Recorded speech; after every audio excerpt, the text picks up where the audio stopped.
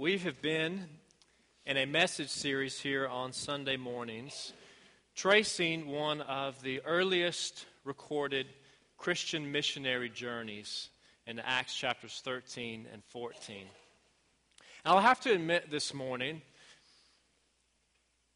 that as a child growing up in church, my view of missions and missionaries was, well, boring.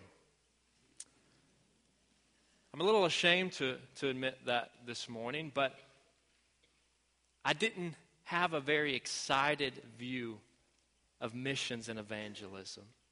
It was just one of those things that didn't sound like a whole lot of fun.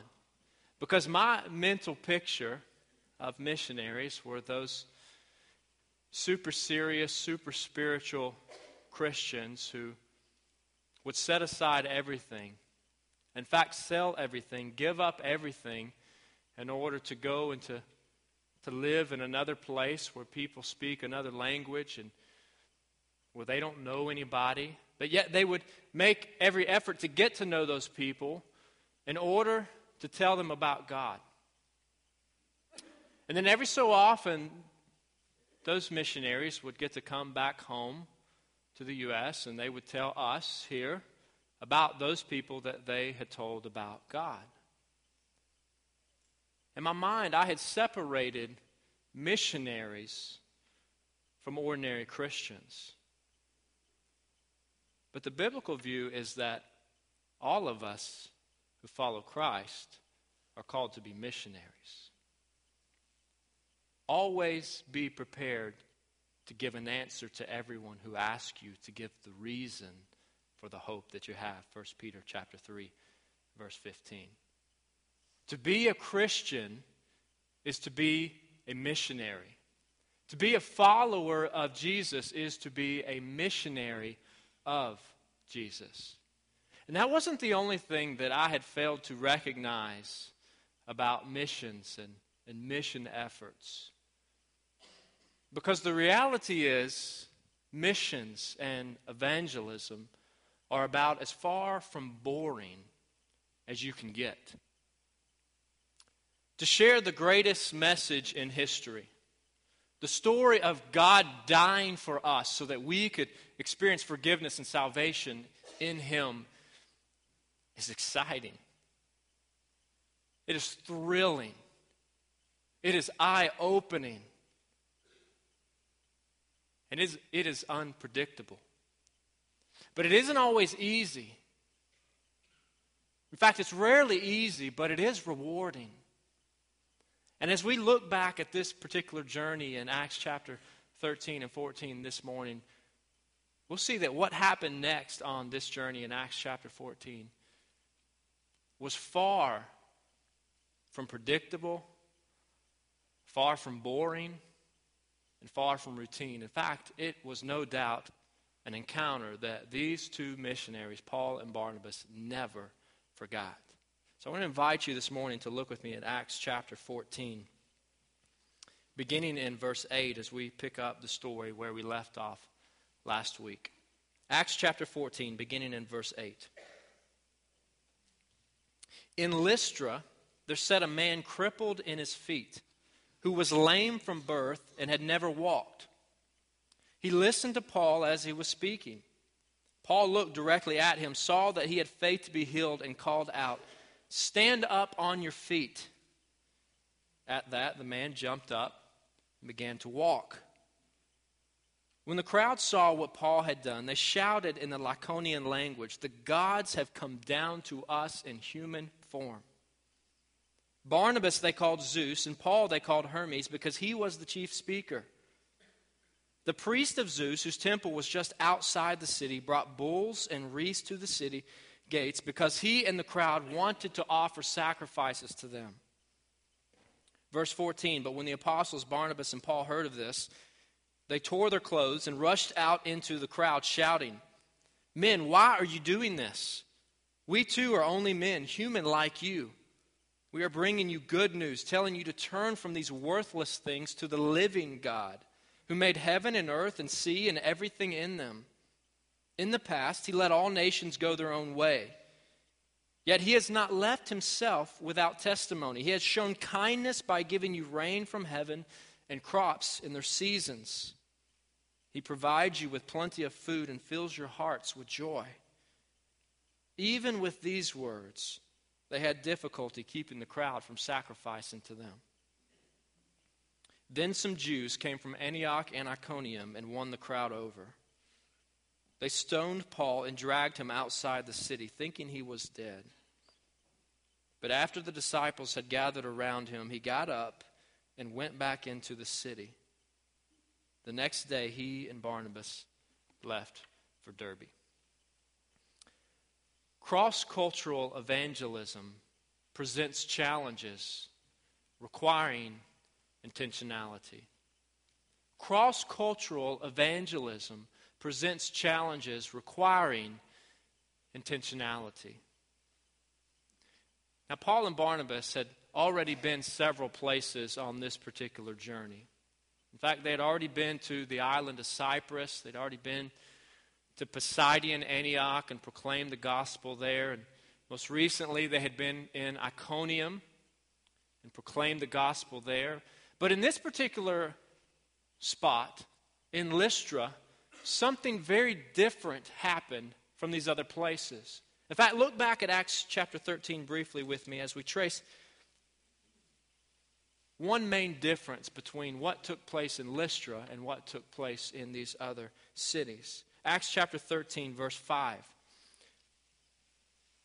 When they arrived at Salamis, now this is the city that they arrived in on the island of Cyprus. When they arrived at Salamis, they proclaimed the word of God in the Jewish synagogues. Skip down to verse 14. They've gone on to Perga. From Perga, they went on to Pisidian Antioch. On the Sabbath, they entered the synagogue and sat down. We know from the rest of that story that they were then given the opportunity to share some truth, and Paul stood up and he preached the gospel in the Jewish synagogue. Chapter 14, verse 1. At Iconium, Paul and Barnabas went as usual into the Jewish synagogue. There they spoke so effectively that a great number of Jews and Gentiles believed. Now we get to Lystra, verse 8 of chapter 14, and we hear nothing about a Jewish synagogue.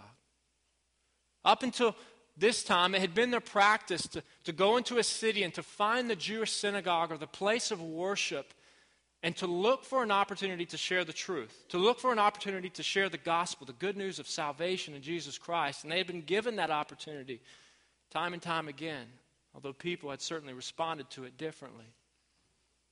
And now they get to Lystra, no mention of a synagogue, probably implying that there weren't many Jews in Lystra. And so rather than having the opportunity to go to people who already claimed to believe the Old Testament Scriptures, who already claimed to worship the God of Scripture, now they were starting from scratch. They had to go with a different strategy. And as we read this particular passage in light of the context of this journey, you sort of get the sense that they had to go with plan B.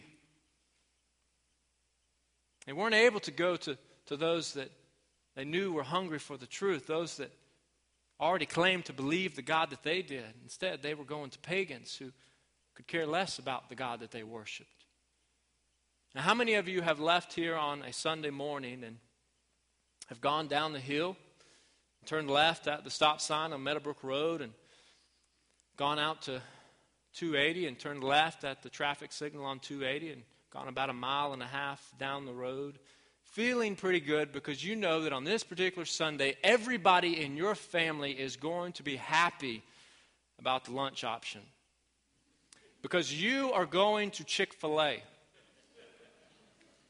And by the way, for families, Chick-fil-A is pretty hard to beat. You get real chicken, not that spongy stuff, and it's fresh, and you get excellent customer service, and it's cheap, and there's even a place for the kids to play in the playroom. But you get there on this Sunday, and you look around, and no one else is there. And you suddenly remember that Chick-fil-A is closed on Sundays. And now you've got to go with plan B, and you don't have a plan B.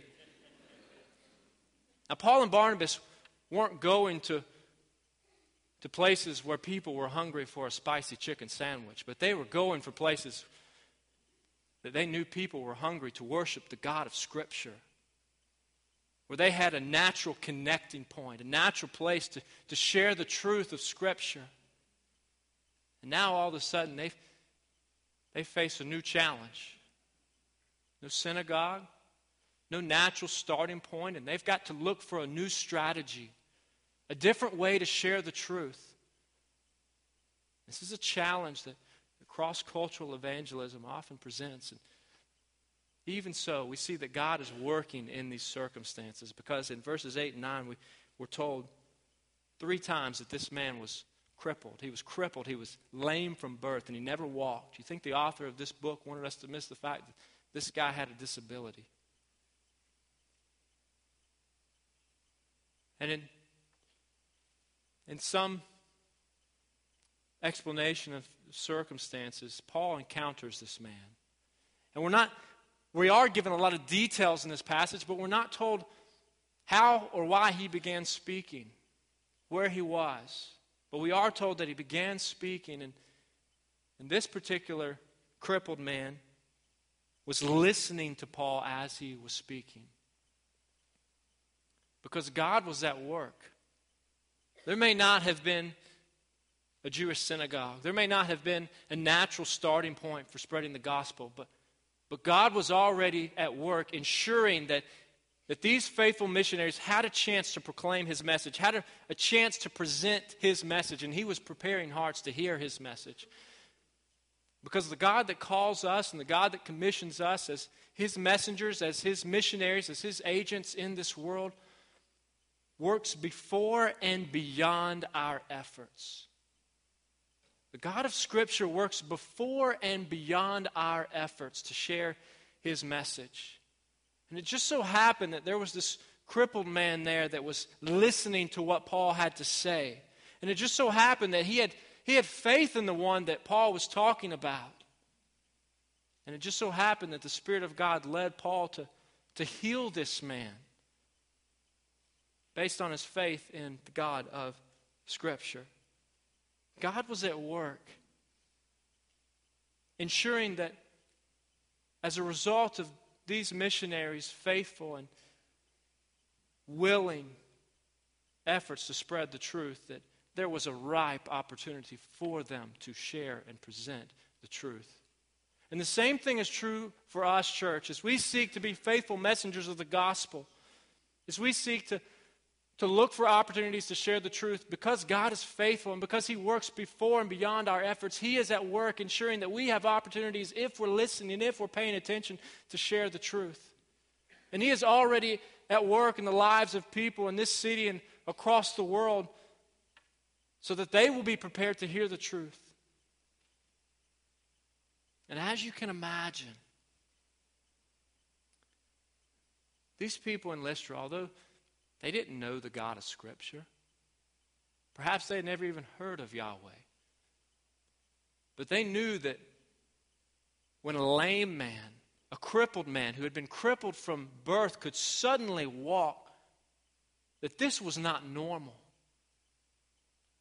And so through the efforts of Paul and Barnabas, these men had won a hearing in Lystra to present the gospel. But notice what happens next in verse 11. When the crowd saw what Paul had done, they shouted in the Lycaonian language, "The gods have come down to us in human form." Barnabas they called Zeus, and Paul they called Hermes, because he was the chief speaker. The priest of Zeus, whose temple was just outside the city, brought bulls and wreaths to the city gates because he and the crowd wanted to offer sacrifices to them. People are looking for someone or something to worship. People are looking for someone or something to worship. In this particular encounter, these people of Lystra were amazed at this miracle that had taken place. And the result was that they wanted to worship these men as gods, recognizing that they were gods that had come down in human forms. They were a religious people. We're told in the text that they had a priest of Zeus, and they were prepared to make sacrifices to their gods. And in general, people of the world are religious. People are looking for someone or something to worship. And even those that say they're not, something or someone has taken center stage in their lives. Something or someone has become an idol of their worship. Most often when we think about telling others the truth of the gospel, many of us get a bit nervous, get a little scared. We don't want to mess it up. We think of something that's preachy or planned. But more often than not, the gospel takes root through relational evangelism, through building relationships with people and then presenting the gospel to them. People want to worship the true God. And it's as simple as striking up conversation with someone and say, tell me about the God that you worship. Do you worship anyone or anything? What is he like? Do you mind if I tell you about the God that I worship? Church, people are looking for someone or something to worship. So as the church, as the people of God, let's make sure that we're telling them about the only one who is worthy of worship, the King of Kings and the Lord of Lords, the God of Scripture, the one who is deserving of all praise and adoration, the one who is worthy of our worship. Our task isn't to confirm what they believe as if it's okay if it's not. Our task isn't even to be the hero in presenting the truth. Our task is simply to point others to God. Our task is to point others to God, and we see an example of that right here in this passage. Verse 14 and following, but when the apostles Barnabas and Paul heard of this, they tore their clothes and rushed out into the crowd, shouting, "Men, why are you doing this? We too are only men, human like you." These messengers of God, Paul and Barnabas, recognized that they weren't God. In fact, they were no better than recipients of their message. They were simply messengers that were called to point others to the goodness and the greatness of God. And that is our task, church, to point others to God. We're not to win them over with convincing speech. We're not businessmen and businesswomen that are trying to sell something. We're simply called to spread the message, invited to participate as messengers in spreading the truth about God, the goodness of God, the grace of God, as has been displayed through the gospel of Jesus Christ. Our task is to point others to God. And we stated earlier that cross-cultural evangelism and missions presents unique challenges requiring intentionality. And we see another example of this in verses 15 through 17 in how these men presented the truth. Because the strategy that they used in Pisidian Antioch was no longer effective here. There they went to the Jewish synagogue and they were invited to speak, and Paul stood up and he began proclaiming from the Scriptures how God had been faithful through his promises to Abram by ultimately giving of himself, his Son, Jesus Christ, and his sacrificial death on the cross for the forgiveness of sins. And now he finds himself speaking with people that don't care anything about Abraham. People that don't know Abraham. And so he changes his evangelism strategy, and he begins by telling them that this God is the Creator. Look at verse 15, about halfway through. He says, "We are bringing you good news, telling you to turn from these worthless things to the living God who made heaven and earth and sea and everything in them. In the past, he let all nations go their own way, yet he has not left himself without testimony. He has shown kindness By giving you rain from heaven and crops in their seasons, He provides you with plenty of food and fills your hearts with joy. This was the one that had created them. This was the one that had created all people. The one who was the living God, who made the heavens and the earth and the sea and everything in them. And He was also the one who provided for them in their needs. He was the one who has shown kindness by giving rain from heaven and crops in their seasons. He was the one who provides for us by filling our hearts with joy. And even though they did not know this God, even though these men and women in Lystra did not know the true God, He was still their creator. And He was still their provider. He was still their sustainer. And so it's on those grounds that Paul presents the gospel to them. He changes his strategy, telling them to turn away from these false gods, these dead gods, these dead idols, and to turn to the living God, the creator, the provider, and ultimately the Redeemer through Christ. And this truth should be the same for us as we seek to present the gospel, as we seek to engage in missions and evangelism. We often adjust our strategy based on who we're sharing with, do we not? The message stays the same. The gospel is timeless. But the way in which we present it would be different, most likely, if we're presenting to an atheist or to a Muslim. If we're presenting to someone who has simply misunderstood the Bible, or to someone who has no interest in the Bible. We adjust our strategy based on who we're sharing with, as long as we are faithful to the truth, because the gospel is for all people. God is the God of the nations. All people, no matter where they're born, no matter what they've heard, no matter their family background or any other background, need to hear the truth of salvation by grace through faith in Jesus Christ. All people need to hear that message. And our task is to carry that message to them, trusting that God goes before us, and to be faithful in our response to that message. Sharing it with all people, regardless of background, regardless of challenges, regardless of circumstances, but being faithful to the God of Scripture. And all will respond to that message, as we've seen. The gospel is like sushi. You either love it or you hate it.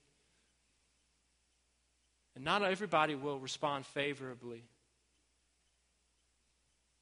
fact, many will hate the message and even go so far as to hate the messengers. And we see an example of that right here in Lystra as well. Look at the last 3 verses of our passage for this morning, verses 18 through 20. Even with these words, they had difficulty keeping the crowd from sacrificing to them. Then some Jews came from Antioch and Iconium and won the crowd over. They stoned Paul and dragged him outside the city, thinking he was dead. But after the disciples had gathered around him, he got up and went back into the city.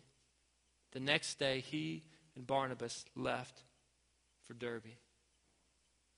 As I read this part of this passage, I could not help but ask the question, what in the world happened between verses 18 and 19? One moment, the crowds are worshiping these men. The next moment, they have been persuaded to kill them. This is sort of like what took place with our Savior, is it not? Jesus enters Jerusalem on a donkey, and the crowds are worshiping Him, welcoming Him with palm branches, and less than a week later, they've been persuaded to kill Him.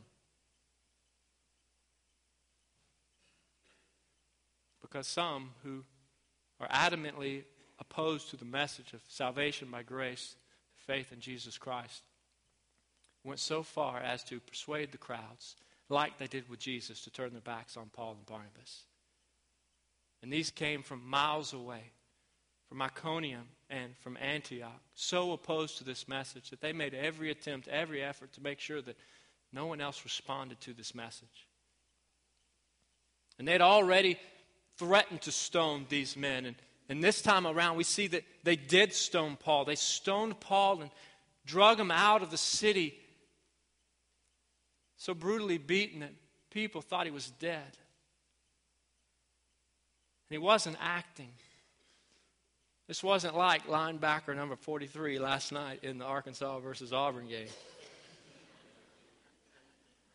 Now, you faithful Auburn fans, you know I don't have anything else good to say about that game. But clearly the language here in Acts chapter 14 is that these men, Paul in particular, was brutally beaten. He was stoned and dragged out of the city, left for dead.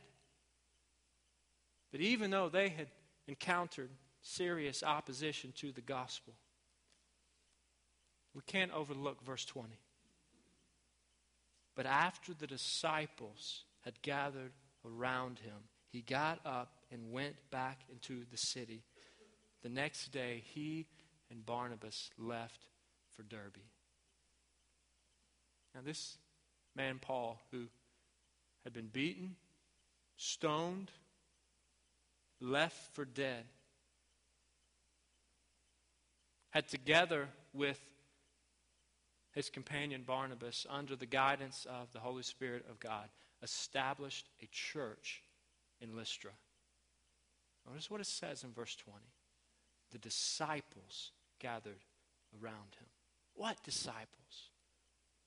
We're not told much about any disciples here in Lystra, but some had no doubt responded to the message and believed in Christ. And as a result of their efforts, even despite opposition, a church had been established there.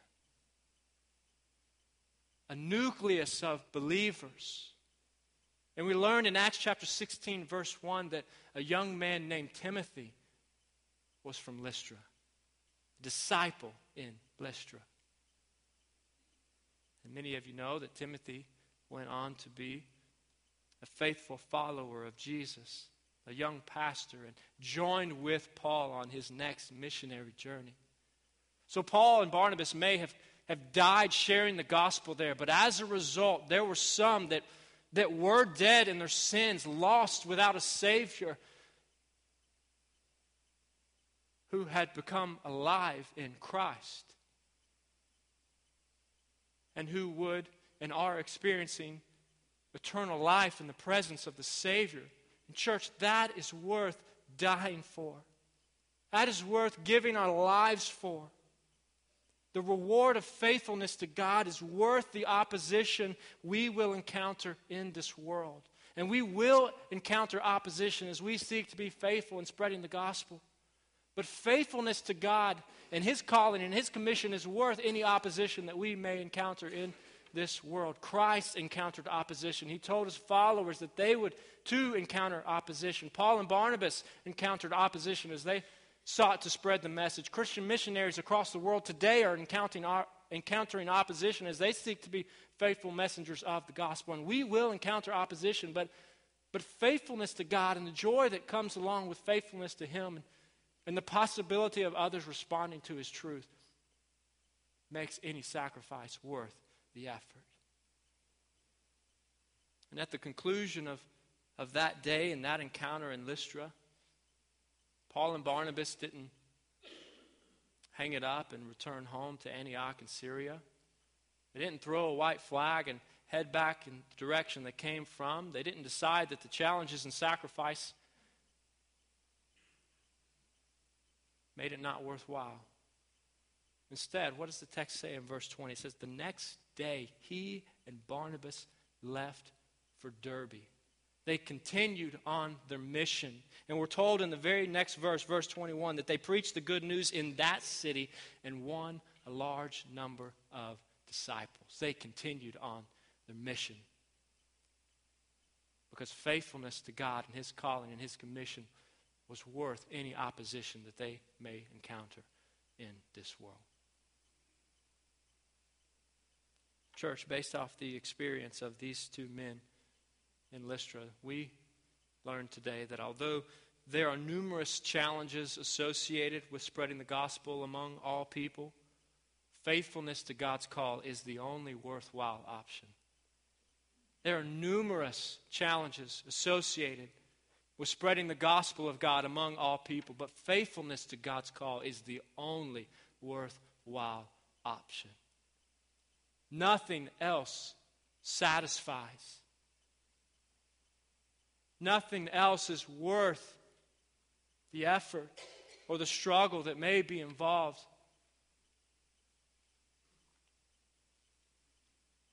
Except faithfulness and obedience to God's call. And the possibility that others may respond to the truth of God's gospel for the first time makes any effort, any struggle, any opposition, any sacrifice that we make in the process completely, fully, and totally worthwhile. So church, let's recognize that as we seek to grow in our intentional evangelism and mission efforts, that we will encounter opposition, that we will encounter struggles, that we will encounter discomforts.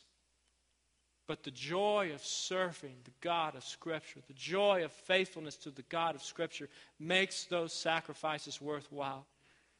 Because the reality is all of us have been called to spread the message. We may not all be called to go on a missionary journey. Some of us have been, and I dare say that others will be if we're listening. But we're all called to be missionaries day in and day out, wherever we are, where we work and where we live and where we go and where we live, where we go about our lives from day to day, seeking opportunities to share the truth of God's gospel with all the world so that they may have the opportunity to hear the truth and respond to the truth. So let's trust in Him. Let's trust in the one who has called us and commissions us, knowing that He has and is and will continue to call people out of darkness into His marvelous light. Let's pray together. Father, we're grateful for the opportunity to gather as your people in your name, and to sing praises to you, to fellowship with your people, to look at your word. Lord, I pray that your word, that your truth would be ever on our minds and in our hearts. Lord, I pray that you would overwhelm us as a church and as your people with the grace that you have shown us by saving us through Christ. Lord, I pray that grace then would compel us to go out of this place and to proclaim your message, to proclaim your truth with confidence, with boldness, with joy, and with love, trusting the results to you. Oh, we thank you that your presence is with us, not only in this place, but we thank you that your presence goes with us as we leave this place. And Lord, I pray that you would continue to lead us this morning as we seek to gather and to worship you corporately together. May you be honored in us. And it's in Christ's name I pray. Amen.